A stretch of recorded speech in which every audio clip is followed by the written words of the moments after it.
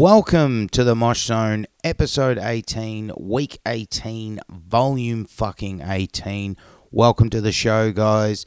Big show this week. We've got all the Mosh news, we've got Mosh reviews, and I sit down for a fucking phenomenal chat with Ethan of Great American Ghost. First up is the Mosh news.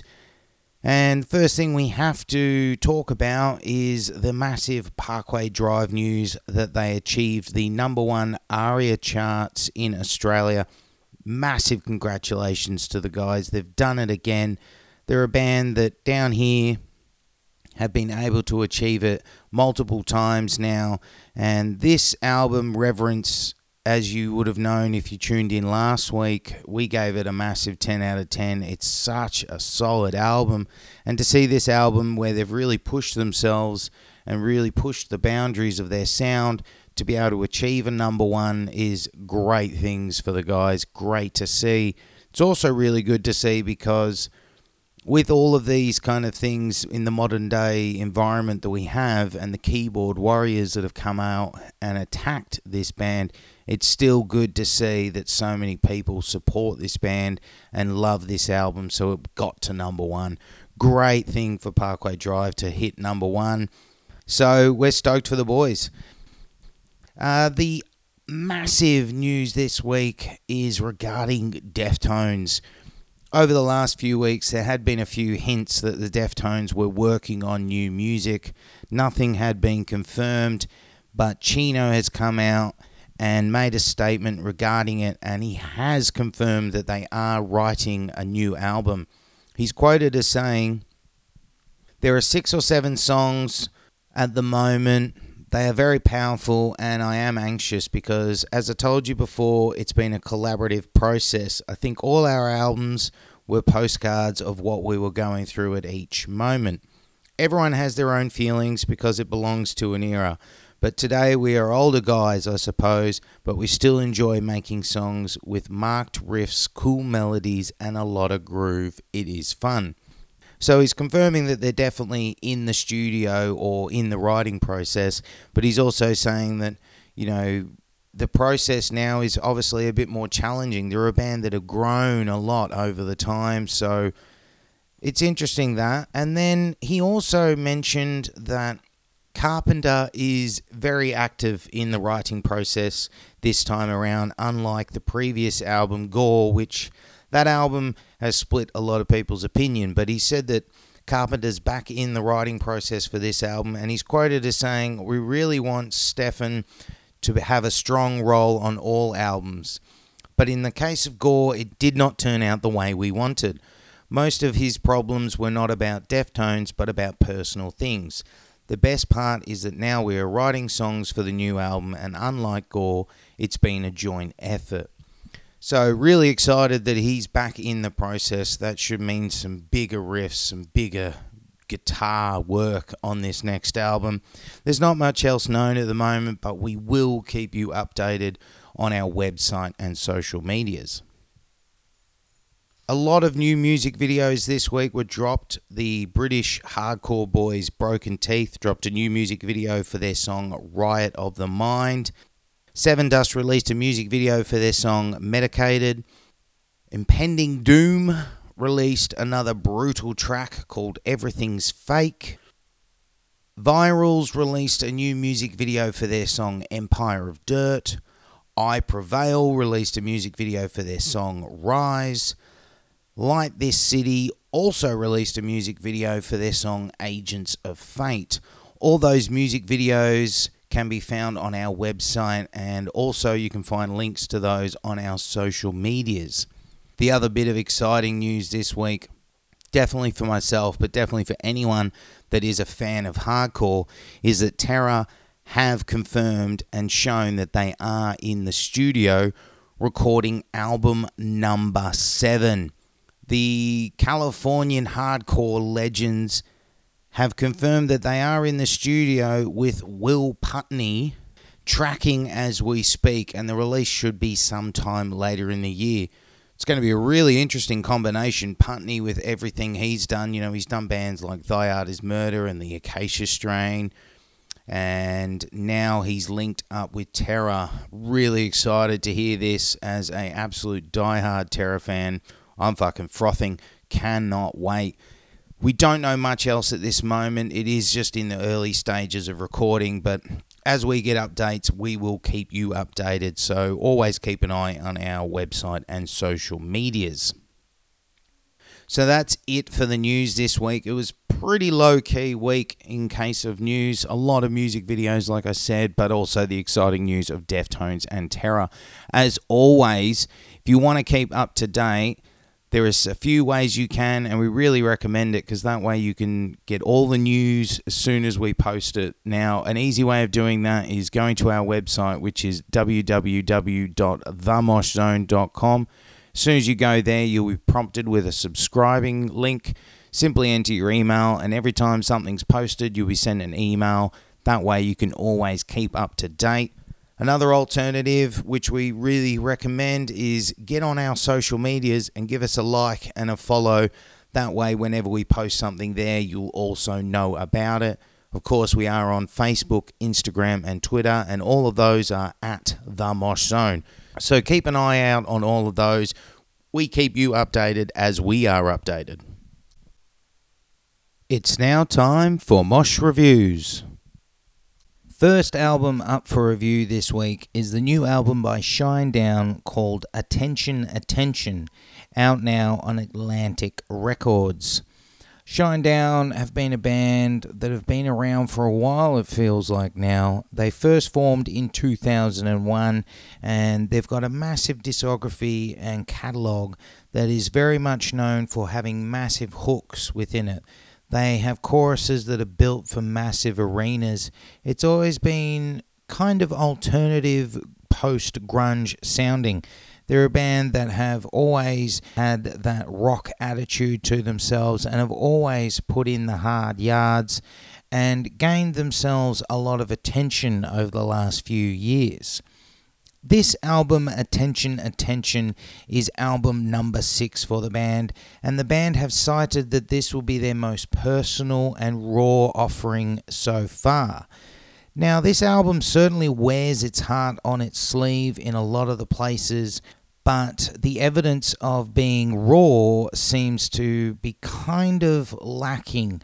Their power, their immense rock power feels like it's really not there anymore compared to the rest of their back catalogue.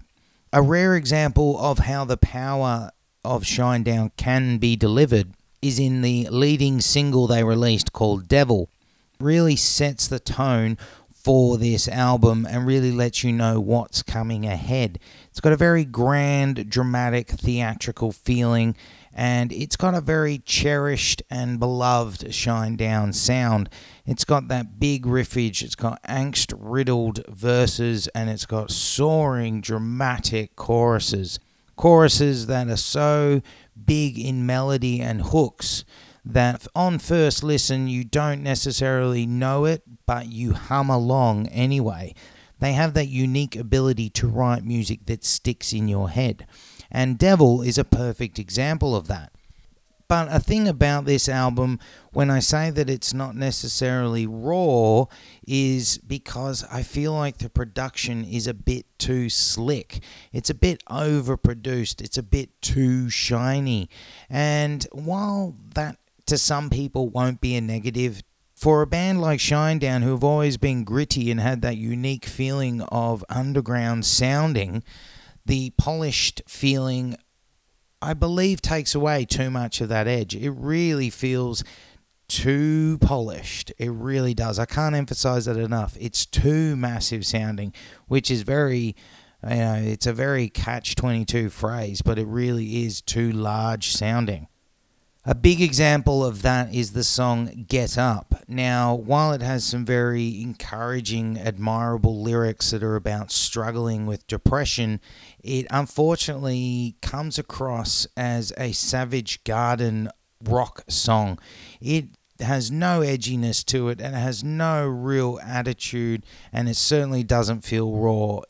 Unfortunately, it's a massive miss.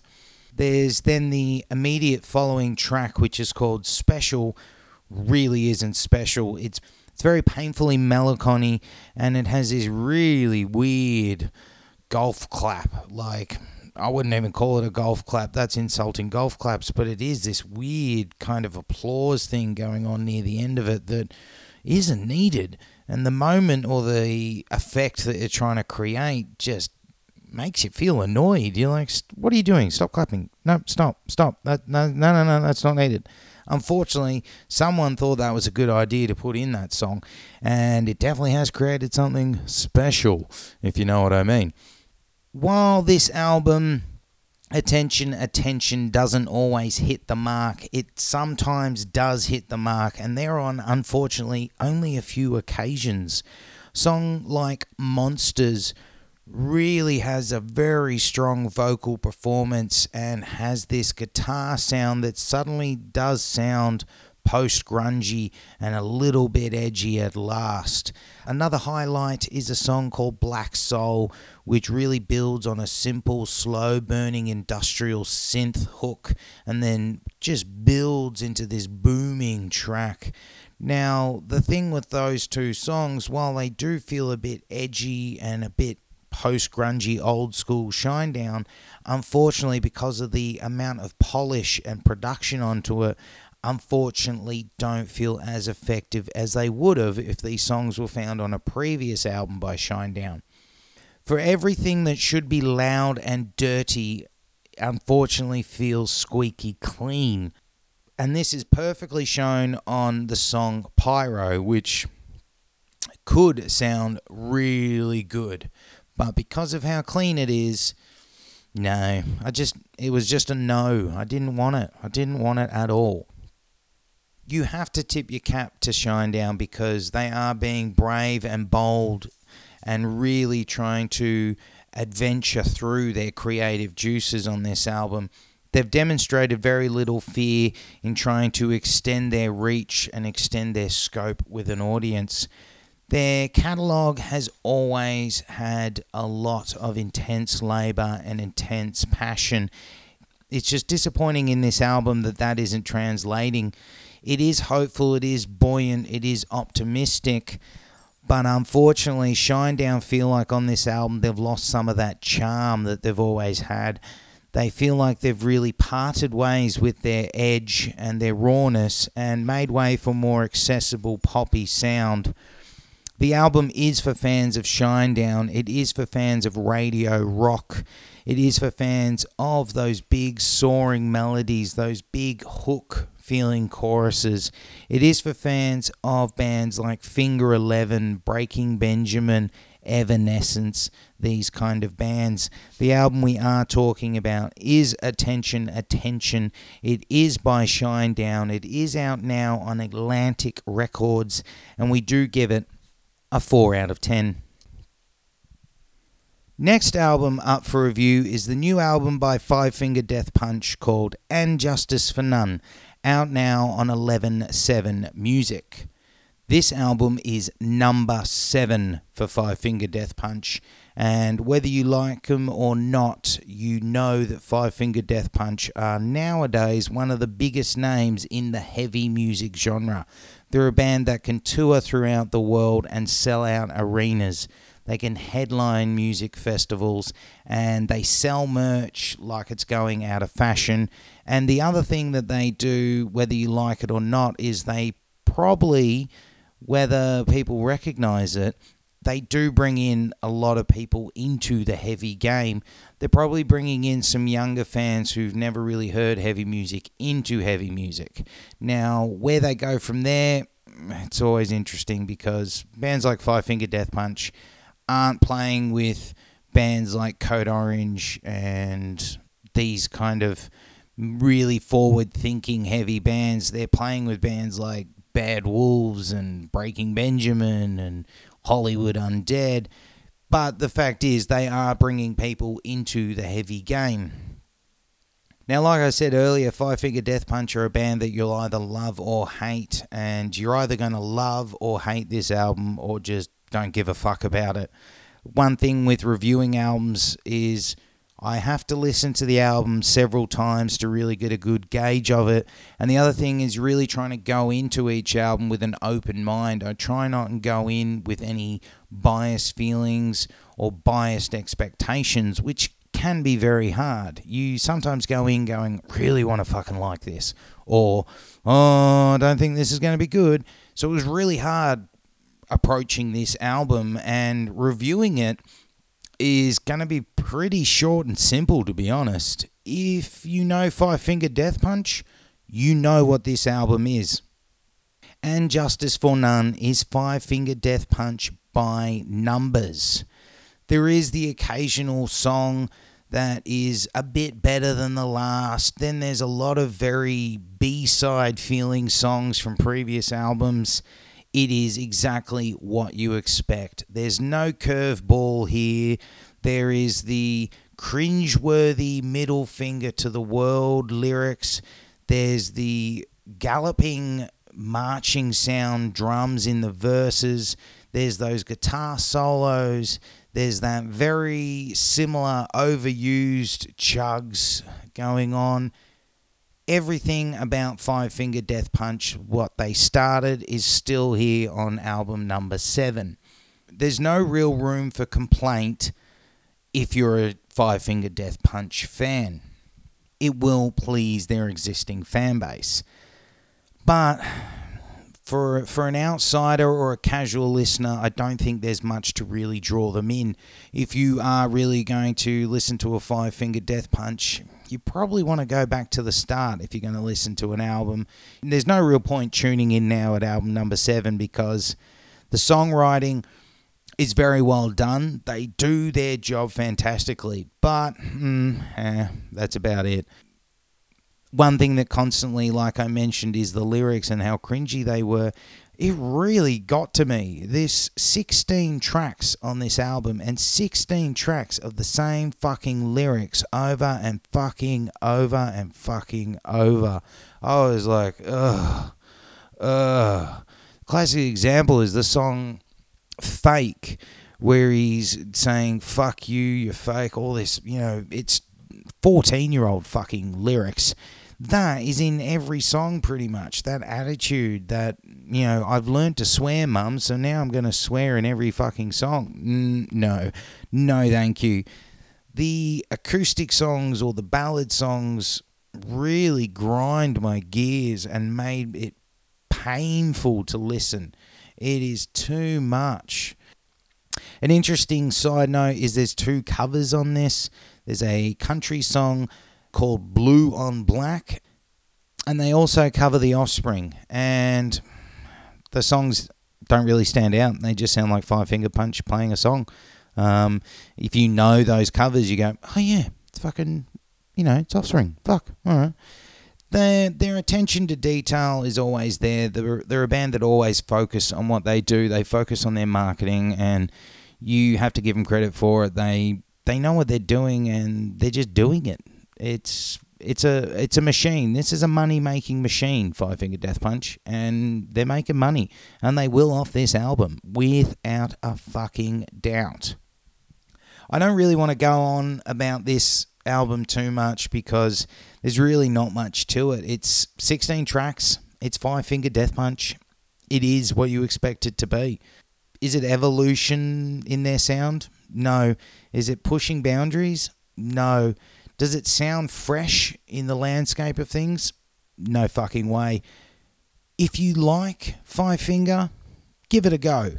If you don't like Five Finger Death Punch, just don't worry about it. Skip this album, avoid it, just leave it alone.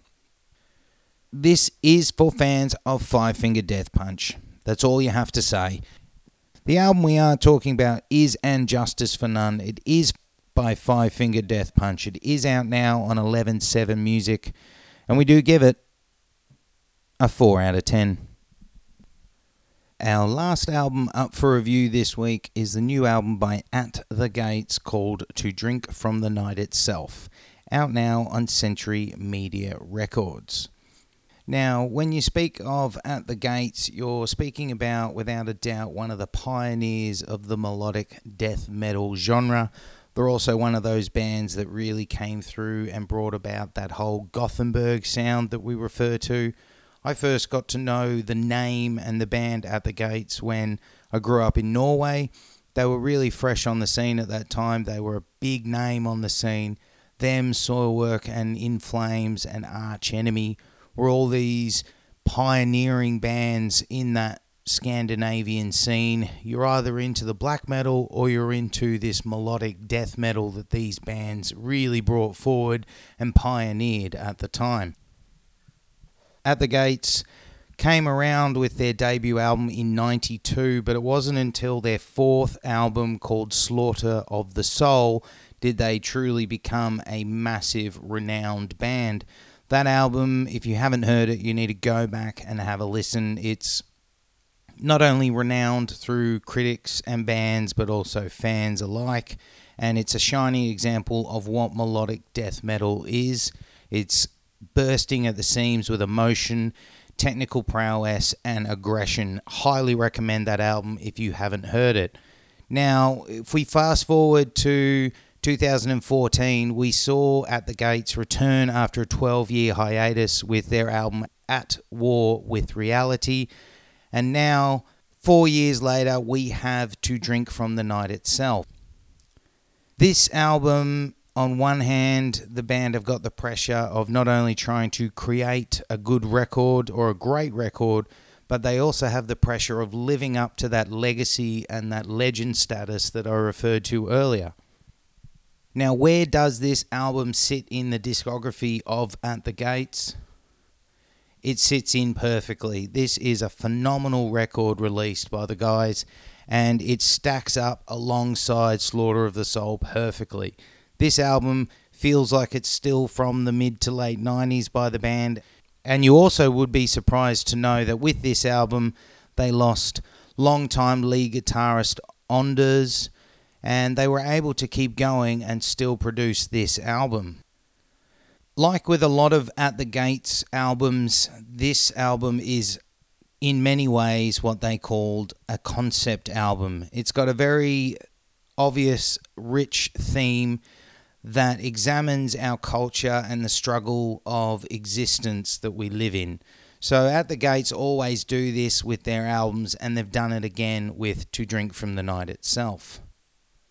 At the Gates apparently really wanted to capture the feeling of desperation for struggle and a desperation of resistance where victory apparently remains futile, but the fight is constantly continued.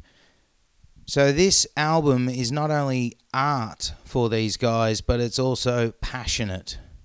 And At the Gates have definitely delivered. The album opens with Der Wiedstand, which is a introduction that has pianos playing and a choir singing in between pieces of instrumentation. There's the orchestral strings going on and has a very gothic, very macabre feeling, and it comes across not only in a haunting way, but it also very romantic feeling. It feels very epic and emotional, and a perfect way to really start and build the suspense for this album.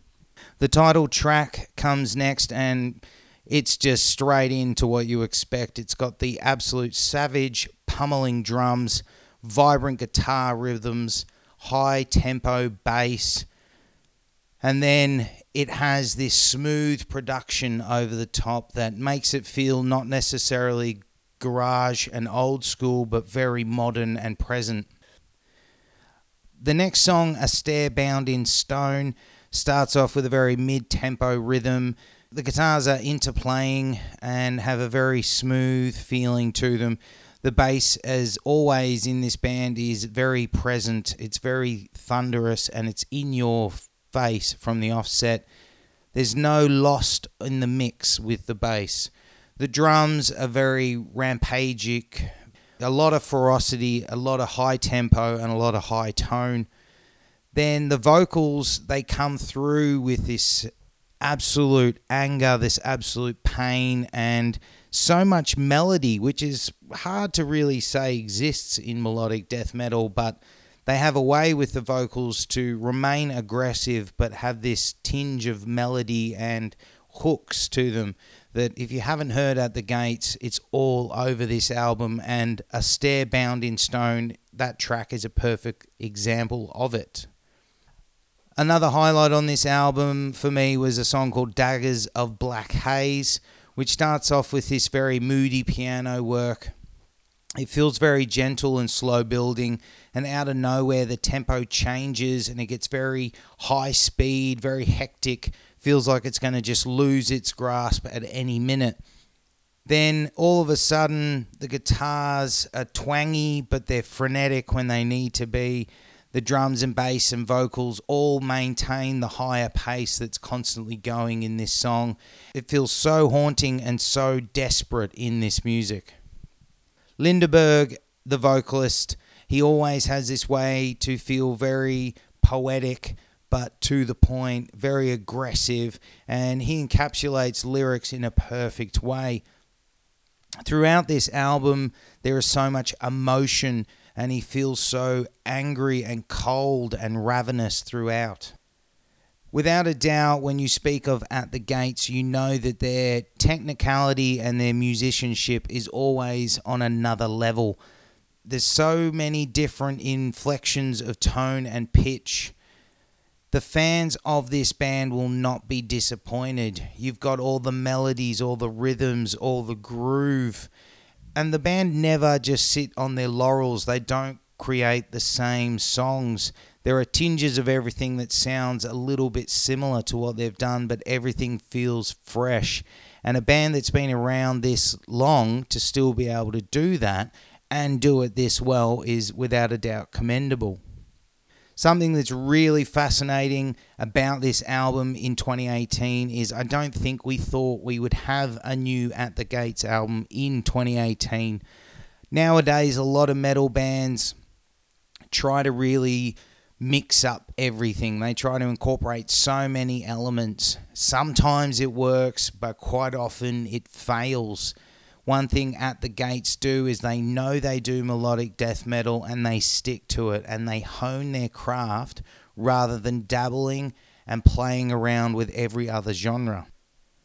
Some people might critique this band and say it's very straightforward, it's very formulaic, but the fact is, if you're saying that, I don't think you're an At the Gates fan. I don't think you're a melodic death metal fan. There's absolutely nothing wrong or bad about this album at all. It's got remarkable quality, and this album will grow and grow, and in a few years' time, we'll be calling it another classic album. To Drink from the Night itself really is astonishing in every sense. This album has not only embodied At the Gates, but it's also embodied a 2018 At the Gates. There's so much professionalism, there's so much mastery, there's so much passion in this band. This album is chilling and brutal, it's beautiful and it's brutal at the same time. I really, really, really highly recommend this album. If you haven't quite given At the Gates a chance yet, or you never quite got around to giving them a go, I think this is the perfect place to start. If you're a fan of bands like Arch Enemy, Soilwork, In Flames, in those early years of those bands, you will definitely like this At the Gates album. If you're after something that's going to take you on a bit of a journey and really explore the landscape of melodic death metal or music in itself, give this a go. If you like your frantic vocals and your massive riffs, give this a go. This album we are talking about is To Drink from the Night itself. It is by At the Gates. It is out now on Century Media Records. And we give it, without a doubt, a 10 out of 10. So that's it for Mosh Reviews for this week. All over, done and dusted. What did you think? Let us know. Do you agree with our reviews? Do you disagree with our reviews? Get in touch. Send us an email. Hit us a message over social medias. Also, is there something that's come out that we might have missed? Is there an album on the way that you want us to review? Get in touch. Let us know. Also, don't forget, if you're in a band and you have an album or an EP coming out and you want it considered for review, get in touch. Of course, if you want to get in touch, you can send us an email, themoshzone@gmail.com. You can get in touch through the website, which is www.themoshzone.com, or we're on all the social medias, Facebook, Instagram, and Twitter with @themoshzone. Coming up next is my chat with Ethan of Great American Ghost. It was an absolute honor and privilege to have the guy on the show. An absolute legend, a solid dude. Really good chat, really good insight to not only about the band, but also about himself. Really an honor, really a privilege. That chat with Ethan is coming up now. So I thought we'd start with, do you remember what age you were and how you discovered music in general? Like, do you remember what artist it was? Like, what made you go, yeah, I think I love music? Yeah, there's always that, like, artist that, changes you from listening to, like, what your parents listen to making you listen to what you listen to, Yeah. And strangely enough, mine was a band that my mother showed me. My mother's British, and she showed me The Clash. She wow. gave me London Calling. Yeah, she gave me London Calling. I was probably like 11, and just I don't know, just changed my whole life. Made me a totally different human being. So I owe it to her, I guess, and I owe it to The Clash for changing the whole game for me. Now, was your mum very musical orientated? Was she always playing music around the house? Yeah, I feel like I don't know. I hear interviews a lot where people say that, that their parents were very musical and they always listen to music. I was in a really musical house. I didn't know that though. When you're like growing up and you hear a lot of music all the time, you don't know that other people don't. But I was like constantly listening to. There's a lot of classic rock in my house, and classic rock's cool, like it's great, and I can appreciate a lot of stuff. I can appreciate the Beatles and all that stuff. It's all great, but there's like that. There's got to be that one moment where you hear that one band that like makes you realize that music can, alter you as a human being. It's not just like background music. So there was always some songs playing in the background of our household, but.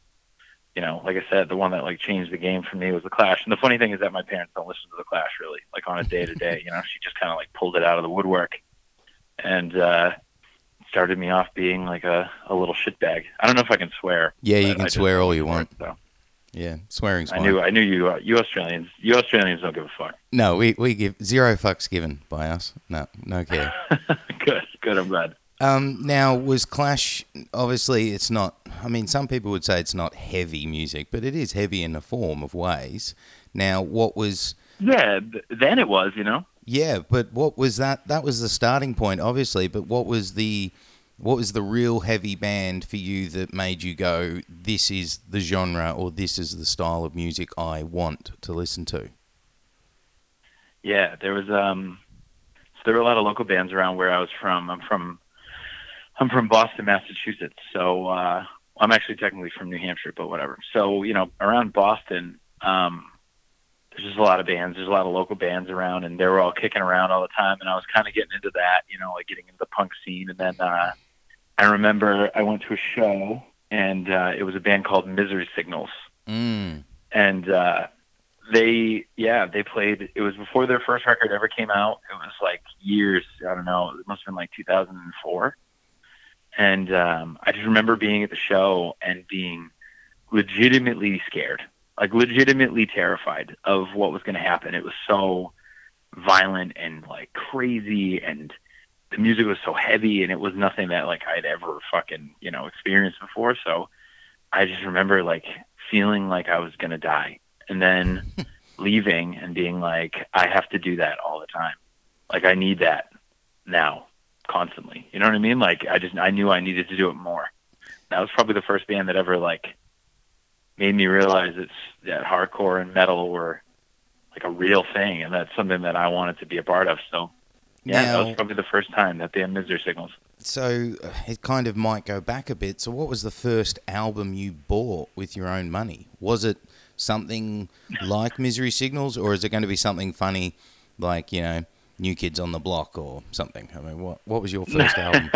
No, it was Green Day Dookie. Oh, nice start. Yeah, nice. Yeah.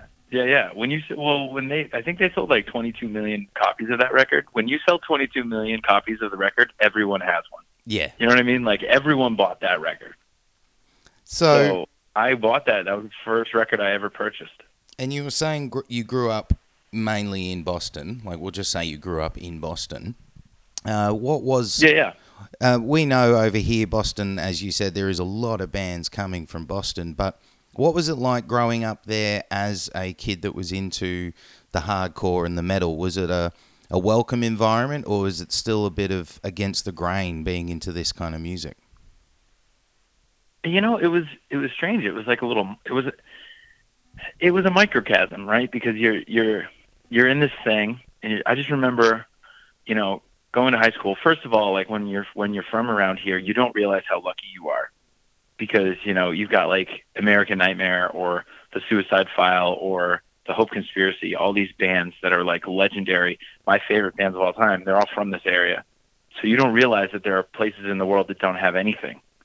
So you just think that that's how it is everywhere. So growing up, you go to these shows and they're like this little world. They're like your world, you know, that you exist in. And then when you go to school or do something normal, like a normal person, you're weird, right? Like you're an outcast and you're against the grain. So like you're a weirdo. But it doesn't matter because like on, you know, Friday, Saturday, Sunday, and sometimes Thursdays, like you're just with, you know, I had no friends in high school, but it's not because I was like the weird kid that like, you know, had no friends. I wasn't like the crazy person, but I just didn't care because I had this other totally different family that like that was what my life was about. It was about my friends that I went to the shows with, and like that's how it was. So it sounds like Boston definitely has a scene unto itself, basically.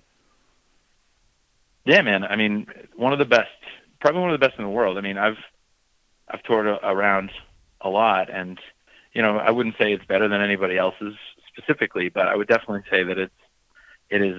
We're very lucky. We're very lucky to have it the way it is. You know, coming up, there were shows every weekend, and they were like shows that you would, again, like when you were coming up, you didn't realize, but you know, being able to go see, you know, fucking Bane play with Snapcase and you know some other band in like a church in Boston, like wasn't a weird thing. Fuck oh fuck. Yeah, well, you got me tinkling. I wish we had that down here. Fuck. So well, they eventually made it to you, probably 10 years later. They did, but they came down to us just as they were starting to break up. So it was, you know, bittersweet to say the least. That is well. You guys have the Iron and Murder, so I think you're fine. Yeah, we've got a couple. So what what inspired you to grab a microphone then? I mean, obviously there was bands like Misery Signals that brought you in and kind of lit up your eyes, but what made you go, I want to be a vocalist? Like, that's what I want to do. Yeah, you know, I was a bass player. Oh. Like the first thing I ever did in a band was play bass because I played guitar a little bit and I wasn't very good. And when you're not very good at guitar, you just play bass. Yeah. So I started a band and I played bass and I played bass for a long time. You know, I was in a band playing bass for a really long time. And then this Great American Ghost is probably about 5 years old. I think we've been a band for 5 years. I think I've been doing vocals for 6. Oh, okay. Yeah, like I basically just decided I was going to go be a vocalist, and then it just kind of like happened. So, you know, I started off a bass player, and then eventually some band around my area needed a vocalist, and I just decided that I was going to try, and I did, and it worked. And for some reason, they picked me, and it went from there. You know. So you've never taken lessons or training, or has it just been a you've learnt as you've gone along? Yeah, you know, weirdly enough, I took like singing lessons when I was younger because I wanted to, because I wanted to be a good singer, which helped a lot. It's helped a lot doing like vocals even this way, but no, not really. You know, other than those like singing lessons, I've never done a professional lesson on how to scream. It just kind of like it just comes out, like that's just how it worked out. I'm lucky too because I know a lot of people have a really hard time keeping and not losing their voice and doing multiple takes when they're recording, etc. I've never had that problem. It's just kind of like I'm just really lucky. The way I do it works perfect for me. It just never I never blow my voice out. I'm really fortunate. Fuck. Now, you said you were in bands before Great American Ghost. How did the start of Great American Ghost happen? Like, how did it all come about? Yeah, well, I was in a band. I was in bands, and then I toured with a band from Boston, actually called Vanna. Oh, yeah. And we toured a lot. Yeah, we toured a lot, and then I quit that to start another band, and the way Great American Ghost came together was basically I decided that I wanted to start something new, and I knew there was a couple dudes that I really wanted to be in bands with, just like a couple guys that were around the area, and all their bands broke up kind of all at the same time. And so I just kind of like assembled them together, and we started Great American Ghost, and it just went from there. And ever since, it's just been kind of like, our dudes will drop off. Like every person, the only two original members are me and Joey, the bass player. So other than that, we've lost like 6 or 7 members, I think. Wow. And they've always quit, and they've always gone on to do cool things. Like one of our dudes is a professional fighter. One of our dudes tour manages Manchester Orchestra. Like all these dudes went off and did cool stuff, and we've been lucky enough to get good members to replace them. So yeah, we've just kind of gone from there. But it started off just kind of me just assembling a group of dudes that I wanted to play with, and we just went from there, the best we could. Now, one thing about the sound is you guys incorporate a lot. It's got that metal tinge to it, but it's also old school hardcore in parts, but then it's, this modern sounding hardcore as well. Was it something that you guys aimed to achieve, or was it set out for, or did it just all naturally happen that way? Yeah, it really naturally happened. I think that what it really was we were just a straight up hardcore band. To me, we were the kind of hardcore band that I wanted us to be. We sounded a lot like American Nightmare, and we were fast, super duper fast. And then what happened was one of our dudes quit, and we got our guitar player. That's our guitar player now. His name is Nico, and he had never heard the bands that we were inspired by. Like I just knew he was a great guitar player, and we went out and got him because he was a great guitar player. And then he came in and was like, hey, my favorite band is Gojira and Meshuggah, and he loves I Art Is Murder. Not to mention them again, but it's just like he just loves those bands, and like Fit for an Autopsy and shit like that. Bands that I truthfully had never fucking heard. So I was kind of like, yeah, man. I mean, write what you want to write. It's your job. We'll write together, but write whatever you want to write. And it just kind of like melded into this thing because, I'm still in the band. I am, an old school hardcore fan. And so I just do what I do the way I do it. But Nico does his thing. And we all just kind of like mesh together to make exactly what we sound like, strictly by virtue of the fact that we just are the people that we are. It's really not discussed. Like we didn't really plan on it at all. And when you guys first kind of started making a noise and started playing shows, you released 2 EPs, and that was Deathbed and then the self-titled one. How was it going at the time in the band? Like, did you feel like you were gaining some attention? Did you feel like you were making some momentum? Because it looks like, from an outsider's point, you guys were really straight away on the ground running because you had some very good shows. Playing New England, playing with bands like Vanna, as you said, and then there was like Comeback Kid and this. How was it at the time after these 2 EPs? How was it in the band?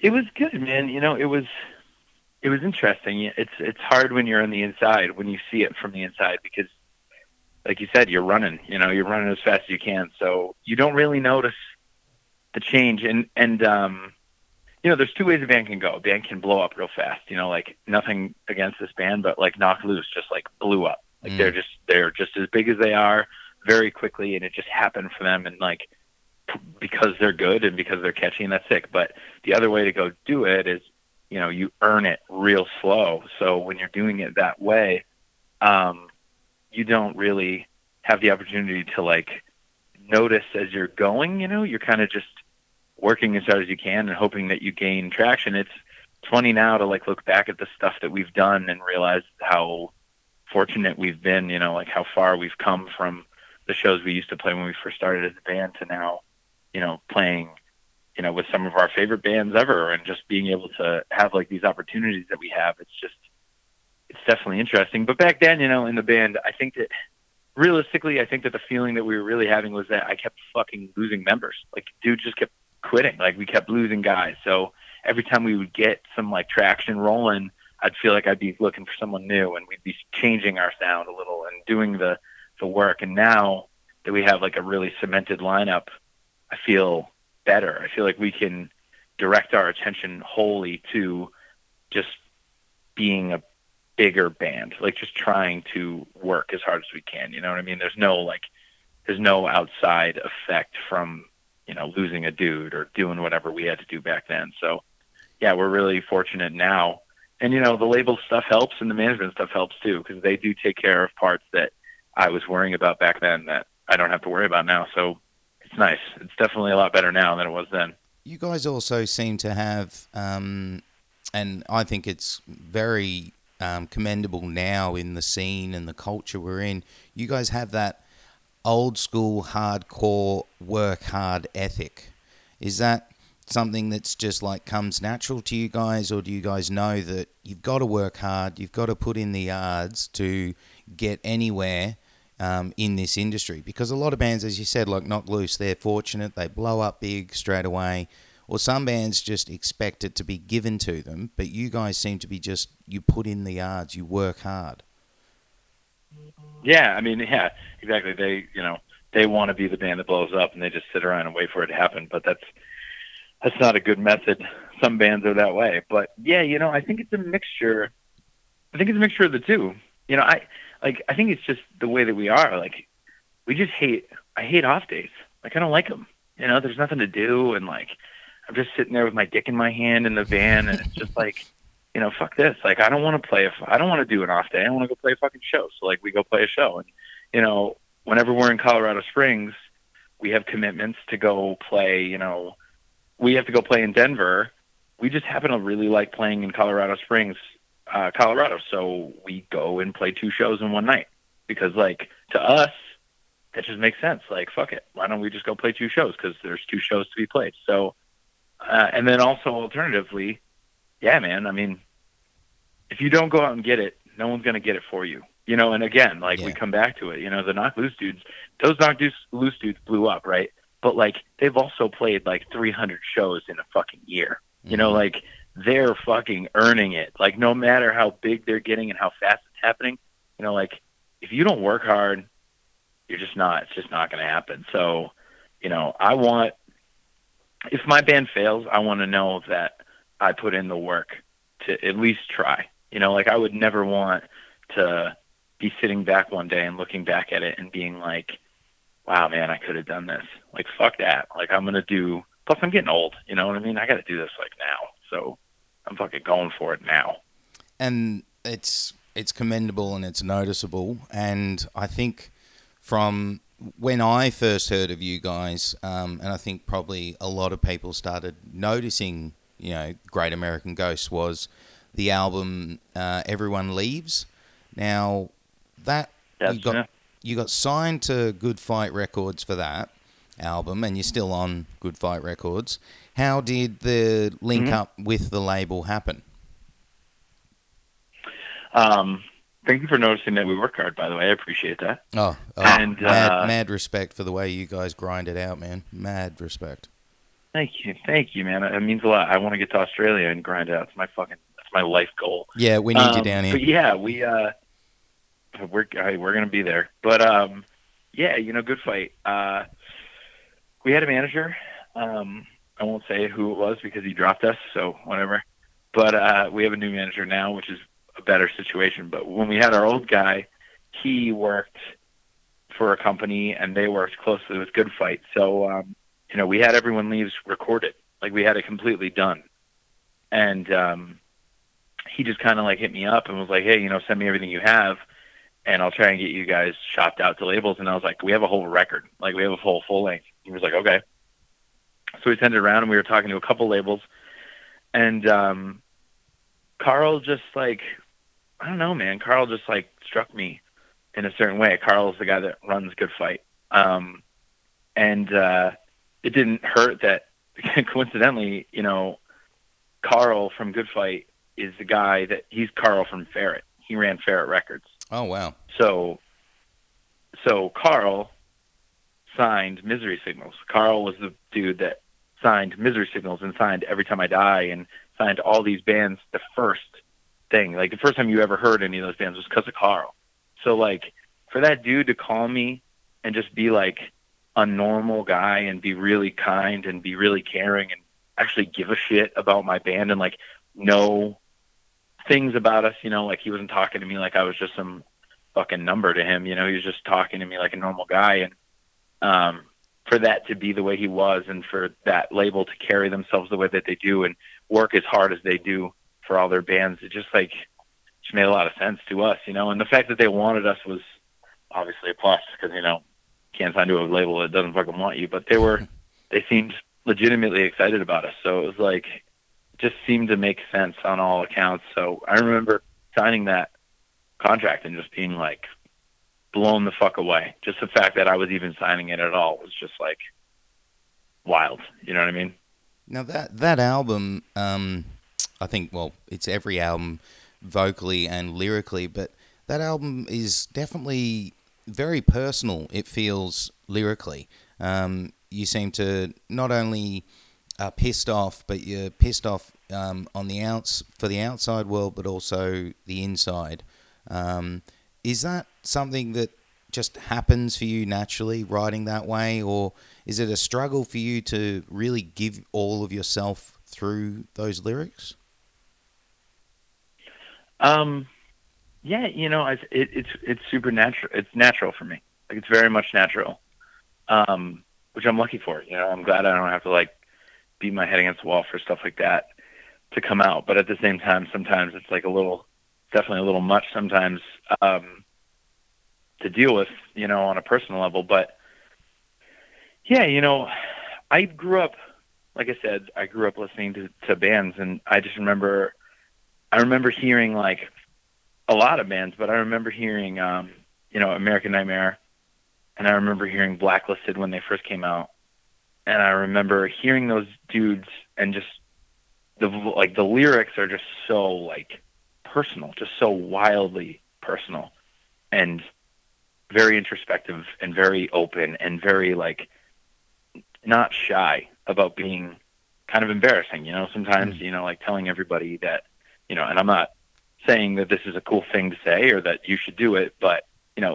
I don't, whoever's heard our first record, like some of the lyrics are, I literally say, maybe I should kill myself, things like that, that you shouldn't be ashamed to say those things. That's what I learned. I learned from bands that I loved. It's like, well, if you want to make a great song, then you got to tell everybody exactly what's on your mind. So when I write lyrics, those are just the lyrics that come out of me, and sometimes it's weird, sometimes the producer that we're working with is like, you really want to say this right now? And I'm like, yeah, like I got nothing else. So this is what I write. So do you then find I'm it very hard? fortunate Do you find it hard to then perform those songs without giving all of yourself to it? Do you have to really kind of get into a mindset to be able to play songs like, I think the one you're talking about is Dead Punks, if I'm correct. Do you have to really get into your head to perform those? No. I mean, I am. I just am. This is a brief podcast, obviously, and, we don't have a chance to get to know each other just yet, but that's just how I am. Like, I'm just like this all the time. Like, I people that know me know that I just say that I'm just honest all the time. I just say exactly what's on my mind all the time. I'm very intense, and like, if I like you or don't, it's very clear. I'm not good at pretending to be something in any way. So when we play, I just am that way. You know, I just, like when I'm saying those lyrics, I'm in the exact same spot mentally that I was when I wrote them. Mm. So it's not hard for me. You know, it's just like, it's funny, like when we're done playing, a lot of the time kids will come up to us after and be like, you know, hey, great set. And I'll, you know, shoot the shit with them, have a nice little conversation. And they'll be like, you know, I thought that you weren't going to be very nice. And I was really nervous to come up to you. And I'm like, sorry, you know, but that's just, that's just, you know, the mindset that I'm in when we're playing is the mindset that I was in when I wrote the lyrics. And the mindset that I am when I get off the stage is that I feel better because, you know, I exercised the demons, so I feel fine, you know, but that's just how I am. So yeah, it's easy, but alternatively, it's not easy. You know, writing them is hard. You know, like the last record, that Hatred, for example, like Hatred Stems from the Seed is just a fucking, like, that was a tiring record to write. You know, it took fucking 7 days to write those lyrics, and that's a long time for me. So That album yeah, it was very, is fucking that is a beast. That album, Hatred Stems from the Seed, that is vicious. That, I mean, that feels man. like you guys have taken that sound to the next level. I mean, the mosh moments, as cliche as it sound, have really stepped up. These songs, I mean, unfortunately we haven't seen you down here yet, but thanks to YouTube, I've seen some of the footage of you guys playing live. It feels like these songs are now replicating even better in a live setting. How is this album going for you guys? Because it looks like it's blowing up, this album. Hey man, I hope so. I really appreciate that you like it, by the way. I really appreciate it very much. Yeah, you know, I hope so. It's interesting because it's like I said earlier, you know, when you're on the inside, you don't notice. It's just kind of like, you know, we're just plugging away, you know, like every day. It's like I'm just working on getting us another tour, or getting us to Europe, or getting us to Australia, you know, like that's my move. So it's like, you know, it's hard to like look around and smell the roses, I guess. But yeah, you know, we've noticed difference. There's difference. You know, there's like very subtle little things that you notice. And you know, it's strange because like when you look at it, you know, objectively from beginning to end, it's like, you know, we've had these huge opportunities and done all these crazy things, and you know, if I thought I was going to do that 5 years ago when I started this band, I would have laughed. Like I didn't think that was really what was happening when I started this band. I didn't think that we were going to play with Gojira, you know, be lucky enough to play with Gojira, like for no reason other than they just like us, like they just were interested in us. And you know, some of the phone calls that I've gotten and some of the attention that we've gotten from people that I really respect, and then you know, like kids that seem to give a shit. You know, like I'm not like tooting my horn. I'm just saying that this is a fact. You know, like we have 30,000 views on our new music video, and that was in like 2 days. I think we put it out the other day. And when I look at it now, I'm sitting there thinking like, man, we got to get those plays up. Like, let's get those plays up. How can we get kids to pay attention? But like 6 years ago, 30,000 kids would have never fucking watched our music video. They don't give a fuck about us. You know what I mean? So Hatred is the vehicle, you know, like that record is the reason that people are giving a shit. So, yeah, it's good, man. It feels good. It's when I do get a chance to have like that moment where I'm not just fucking running as fast as I can trying to get us to be more successful. It feels good. I'm very happy with it. And something I've noticed that it seems like you guys are very good at is you're very good at. It's a unique thing to say in this current climate, but you guys seem to be able to market yourselves in the right way, if that makes sense. You know, you're portraying the music in the right way. There's the right line of merch. There's, you know, you're putting a brand out there in a way. Is that something that you guys have set out to do, or is it something that you've been given a bit of guidance with? No, man, it's us. I mean, I appreciate that you noticed. It's important, you know, like that shit is important, whether people want to admit it or not. You know, like how you portray your band is important. So we try to do a mixture of what we want to be, you know, like what we are, you know, 'Cause like I can't help the fact that I'm a tattooed fucking weirdo that wears nothing but black all the time and, you know, listens to heavy music. Like that's just who I am. So it's easy to portray us as that because that's who we are. But at the same time, you're 50-50 as like you're being yourself completely, and 50% you're kind of trying to keep in mind like what kids and what people will pay attention to. So yeah, I mean, it's engineered, man. I'm not trying to make merch that people don't like. You know what I mean? Like there is definitely a part of it that is thought out very, very methodically. And again, like you said, I mean, our management company definitely, tries to help us with that whole thing. But I know that we're a lot more hands off than a lot of the bands that they help. It's not, they don't really have to like hold our hand as much, I just think if I think it's cool, then people will think it's cool.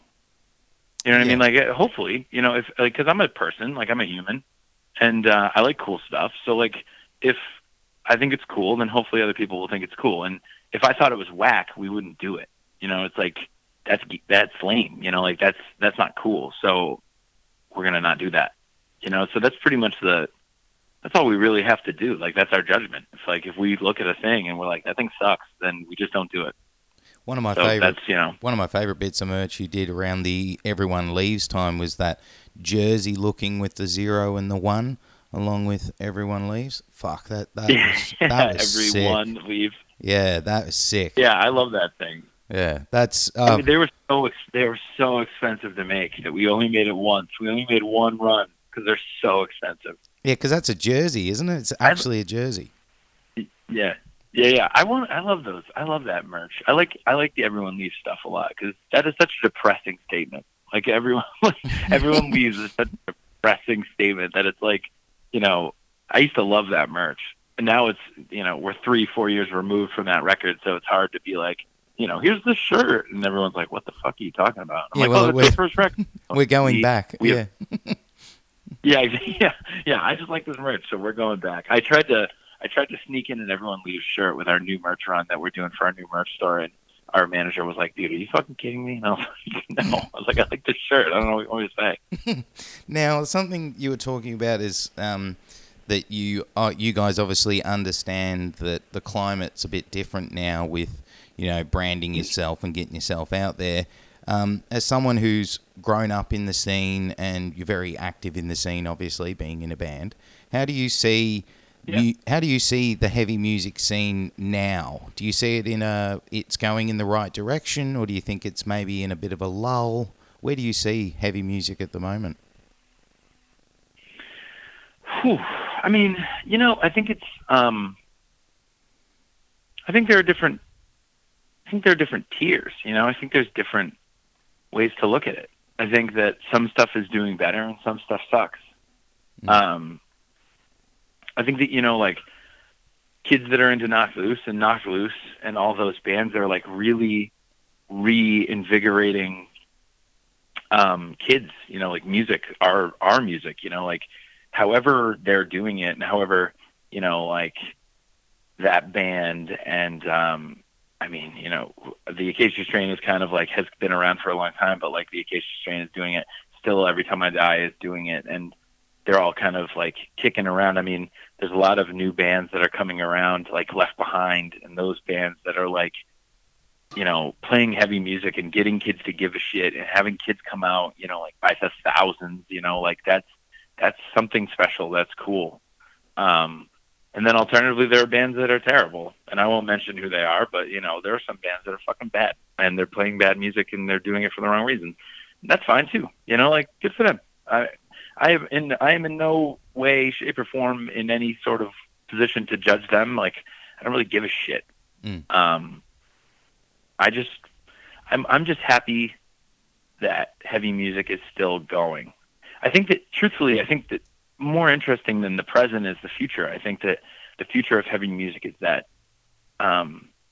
it's only getting more accepted, and I think that that's awesome. Like, I think that that's cool. Like as Fit for an Autopsy charts on the top 200, or the next Knocked Loose record will chart on the top 200, and like these bands that are releasing records right now, and like Parkway Drive's new record's gonna be in the top 10 or something. Yeah, it's going to blow up that way. So yeah, and there's a lot of bands like that, that are releasing records right now that are good, and they're going to start selling them. And as we start getting kind of like infiltrating into this pop culture that is very hard to get into, it's going to start being more accepted, and that's cool to me. Like I want it back to when, well, not back because that shit never. I hate when people are like, I want it to be the way it used to be. It's like, shut the fuck up. Like when like. Every person that says, like, I wish it was like the way it used to be, when you were a kid and you were having fun, there were a group of people saying, I wish it was like it used to be. Like, you are, you know what I mean? Like, you're cyclical. This is all just a cycle. Like, don't be an idiot. Like, I don't wish it was like it used to be. I want it to be like it is now. I want it to be better. So, I think that there's a time, we're getting to the point where, like, Code Orange is getting big. Like, they're getting really big, and I want it back to the Pantera days, like, when we're playing fucking stadiums and doing, like, real shit. And there's metal fans, like, real legit hardcore and metal fans that come to shows. I feel like that's where we're headed, because how could it not be? Like, we're selling more records and we're getting more streams and we're doing all these cool things. It's like, I mean, not us specifically. I mean, like, us in the grand sense, like the whole community. So it's like, that's where I want to go. That's where I want to head. You know what I mean? And if, I know a lot of people hate on bands like Attila and all that shit, but like if those bands help, then fuck yeah. I tour with Attila, hell yeah. Well, they bring in the people, as you said, and yeah, dude, whatever. Well, I mean, they're touring with like ITP. I don't know. That's a whole different conversation. Oh, dude, whatever. Juggalos are just as unaccepted. Yes. Probably because they're total nightmare people, but at the same time, like they're misfits just like us. Yeah. So whatever. They're outsiders. They can come to the show. Who gives a shit? Yeah. Now, an interesting thing, I think now there's like you said, it's going in a good direction. Things are moving that a band can get noticed really quickly nowadays. And if you look back in the 90s, it was really hard to get noticed. And part of that, I was wondering, for a band or an artist like yourself, do you feel like it's hard to stay relevant? Do you feel like it's hard to? You have to stay in the limelight, if you know what I mean. You have to stay in your listeners' attention, because if you go away for a bit, they might forget about you and move on to the next thing. Yeah, I think it's, content. Like, content is a big thing now, because the internet is so immediate. We're in this generation where we're everything is so immediately accessible. Like you said, you said yourself, you've been watching our YouTube videos and you've seen us live. So anybody can see my band right now. They can see my music video. They can see everything I've ever released. They can listen to it right now. So if you're not like continuing your content, and if you're not continuing to stay relevant, then like there's going to be 30 other bands that are going to take your place, because there are that many bands doing this right now. Back in the day, there weren't so many bands, and the internet wasn't prevalent or didn't exist at all. So getting this kind of information was difficult. So you'd have to go to a show every week, like you'd have to go and try and find new bands. And, like, my thing is, like, it's not like that anymore. And that's fine. Like I said, like, I don't wish it was like the old days, but like, kids don't go to shows to find new bands. They go to shows to listen to the bands they like. Yeah. So that's changed. That's inherently different. So you need to stay relevant. You need to keep your content up. You need to keep being prolific. If you're not prolific, no one's going to care. Yeah, and it's a unique time, to say the least. Now, before I'll ask a couple more questions, and then we'll kind of let you get back to your, Sunday evening. Do you, whatever you got. I was wondering what's ahead for Great American Ghost. I mean, we're talking about staying relevant. You've recently dropped a new music video. Is the touring cycle for Hatred Stems from the Seed near its finish, or has it got a bit more life in it? Is there maybe a new album in the works? I mean, what's going on in Great American Camp? Well, I can tell you that touring. Nice. Lots of touring. We are writing a new record right now, but mostly it's about touring on Hatred, because like for every person that's heard our record, and I appreciate it greatly. There's probably 100 people that haven't and don't know who we are. So there's definitely still a lot of real estate to cover with Hatred. Like we're doing a tour with Within the Ruins.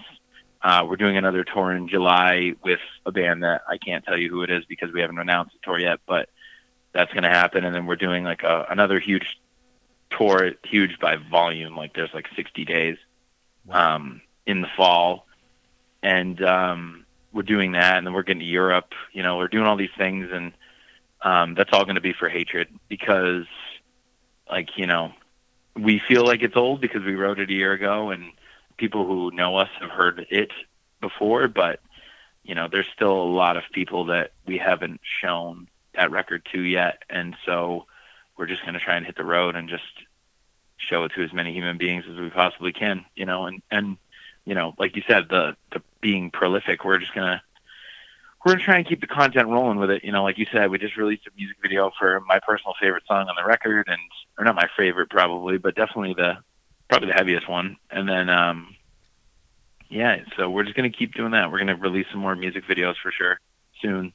That video, just try and keep chugging it. That video, that song, I think if anyone hasn't heard the album, you put on that song and that's the opening track, No Savior. Fucking hell. That lets you know what you're in store for. And I question anyone that can't fucking get into that song because that song is a fucking ball terror. That is sick. That's fucking... Thank you, man. Yeah, that's... That I've been trying. I was like... So that wasn't the first song that we made a video for. We made a video for another song. Yeah, the Be Safe, called Ann Arbor, which I like. I like that song, and I like that video, and it's a very personal song for me. But at the same time, it's like in the back of my head, I was like, "Yo, No Savior is the song. Like, No Savior is the song that I want people to hear, to know my band, to know who we are." And so we planned it out in a certain way, because, like I said, we got a lot more people to get, to try and get their attention. So the No Savior video coming out now rather than, a year ago is kind of the plan. So, now, if anybody hasn't heard it, I hope that they go listen to it. Now, you're saying, it's really, this is kind of something I'm very glad to see nowadays.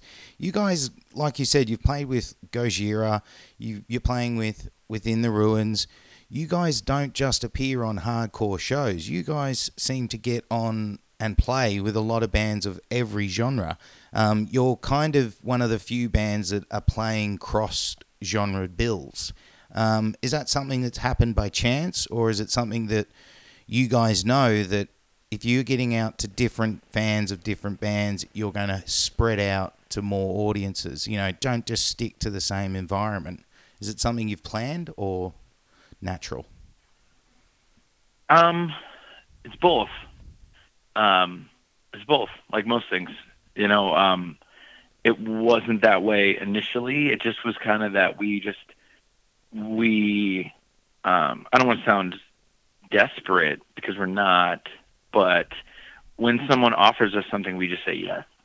Like if someone's like, "Hey, do you want to do a tour?" We're like, "Yep," because we do. So we just do. So when we got offered these like metal tours or, something like that, we would just be like, "Yeah, we'd love to. If we're free, then we do it." So it happened very naturally. And then, the Gojira thing, happened, and there's some Lamb of God stuff that's happening, and all those things kind of happen super, very, very naturally, with those guys just happening to be interested in us, just us being lucky enough for them to give a shit about our band for no reason, really, just deciding that they liked us.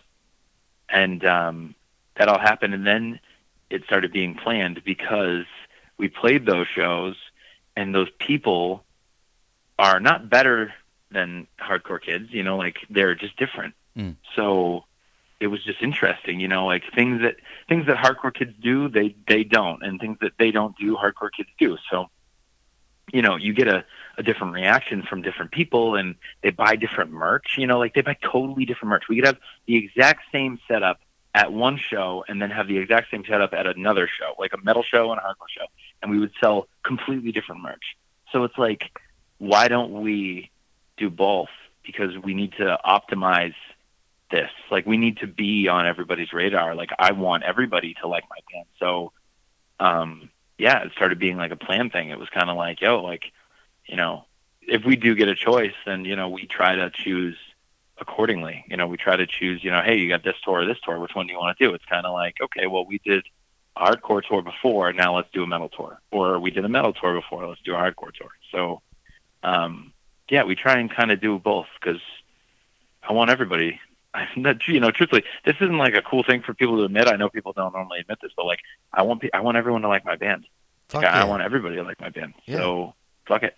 Yeah, that's. I mean, anyone that says they don't, I think, are fucking kidding themselves. I mean, you know, it's. I agree. I Yeah. agree. That's the reason. You know, you wouldn't have given your band a name if you didn't want people to Yeah. hear it. Yeah, exactly. Do you know what I mean? Like, Yeah. you titled your band, so like you want people to know who you are in some juncture. You know, like if you didn't care, you would just play in your basement and never show anybody. So it's like, this is the goal. This is what we're all doing here. So this is what I'm going for. This is what I want. So, speaking of tours, the last real question I've got is, you know, you've mentioned earlier, you know, hoping to get to Australia.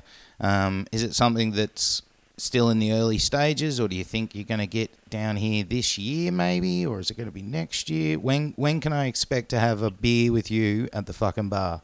When can I expect it? We've got some plans brewing, Okay. and they're very special. And we're very, very lucky to have the plans that we are having. It will be early next year. Fuck yeah, I'm having a fucking beer with you next year. Fuck yes. Yeah, that's Dude, happening. I'm down. Something strong. Something strong and Australian, whatever you got. Oh, mate, we'll have a night. We'll make a night of it. Fuck yeah. So I'm ready. I'm ready. So just before, what I like to do when I finish up is I do a segment called Pick Your Poison. And it's kind of a would you rather. So it's you have two options and you have to pick one that is the one you get for the rest of your life. Okay. So pizza or burger? Pizza. I'm vegan. Oh, wow. Okay, how long? Easy. It's easy. Yeah. The vegan burgers are okay, but vegan pizza is wild. So I'm picking pizza all day. Oh, fuck yeah. How long you been a vegan for? How many months have been in this year? 5? So 5 months. I've been a vegan for 5 months, but I was a vegetarian for like over 2 years. Oh, mad respect. I was a vegan for 4 years. So There you go. Hey, man, it's hard, man. It's hard, but it's rewarding. I don't feel nearly as disgusting as I used to feel. yes, exactly. It's quite amazing what it does. Beach or snow? Oh God. What's interesting about that is that I fucking hate both of those. Can I get like something? Nah, fuck it. I hate them both. I'm so fucking English and pasty white that I hate the beach. I get burnt instantly. But mutually, the snow is such dog shit. Snow sucks. All right, beach. I can cover myself. You know what I mean? I can not get sunburned. But snow is a nightmare. So I'm gonna go with beach. Cooking or dining out? Oh man, see, I really like both of those things. That's difficult. It's not an easy segment.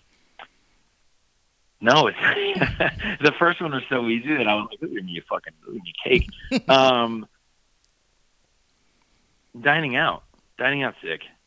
Okay, cat or You know dog? what I mean, having someone else fucking cat or dog. Terminator or Predator? Wait, what was the first one? Terminator or Predator? To be chasing me and trying to kill me, or just generally? Just generally. Terminator. Ooh. Hockey. They've had some bad movies of both.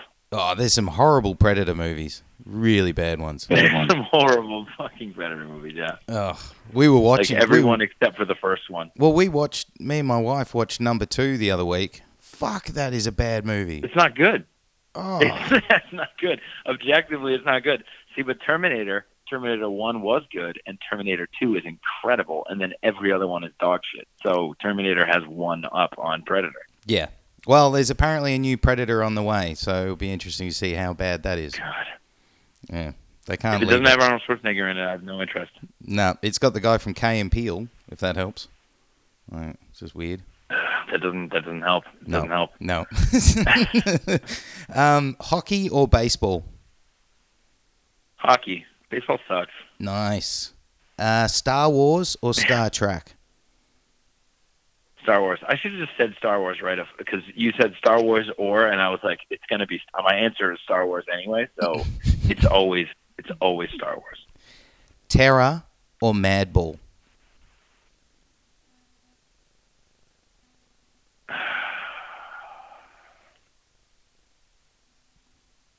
I don't know. Terror. Probably Terror. Good choice. Slayer. That's a tough one, but Terror. Slayer or Pantera? Pantera. Oh, nice. Green Day or All Blink day. 182? Ooh, see, that's a hard one, because Green Day got so boring there for so long. But so did Blink. But Green Day, because Blink sucks now, so that's a difficult thing. No, Green Day. Green Day changed my whole life, so I have to pick Green Day. CD or vinyl? Fucking CD all day. Vinyls are overrated. Touring or recording? Touring. God, touring. Recording is such a nightmare. And the last one, in the mosh pit or just outside of it, enjoying it? Always outside of it.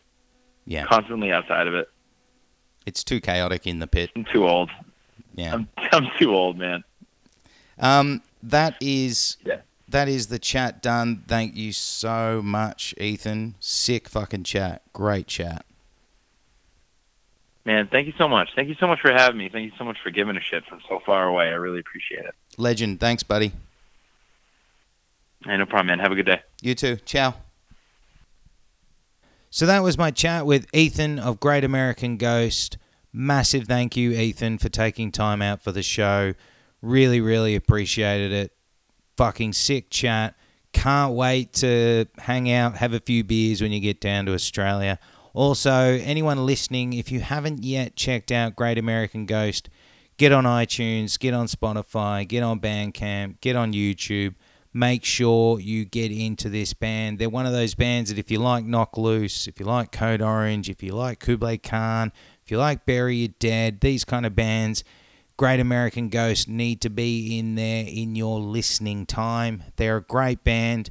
As you heard, Ethan is a solid dude, really nice guy, and it was really good to get time to have him on the Mosh Zone. And without a doubt, I would say that's probably my favorite interview and chat I've had on the show. So the only way is up from that point, in my opinion. And that is the Mosh Zone episode 18 done and dusted. We're all over for this week. It's in the can. Thank you for listening. Of course, don't forget, chuck us a like, a follow, and a subscribe, however you're listening to it, whether it's through Stitcher, iTunes Podcast, TuneIn, Podbean, SoundCloud. We will be coming to Spotify soon. It's in the process, hopefully within the next couple of weeks, hopefully within the next couple of days, ideally, to be honest, but we will be there soon, so you can have it on your Spotify as well. Also, whether it's your first time listening or you're a regular listener, thank you for taking the time out. And also, if you do have some free time, please spread the word about the show. Let your friends know.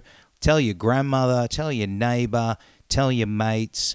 And if you've also got the time, please share it on your social medias. Help us spread the word. Help us grow this Mosh Zone community. So that's it for the show. Thank you again for tuning in. Have a safe week. Have a great week. Open the pit.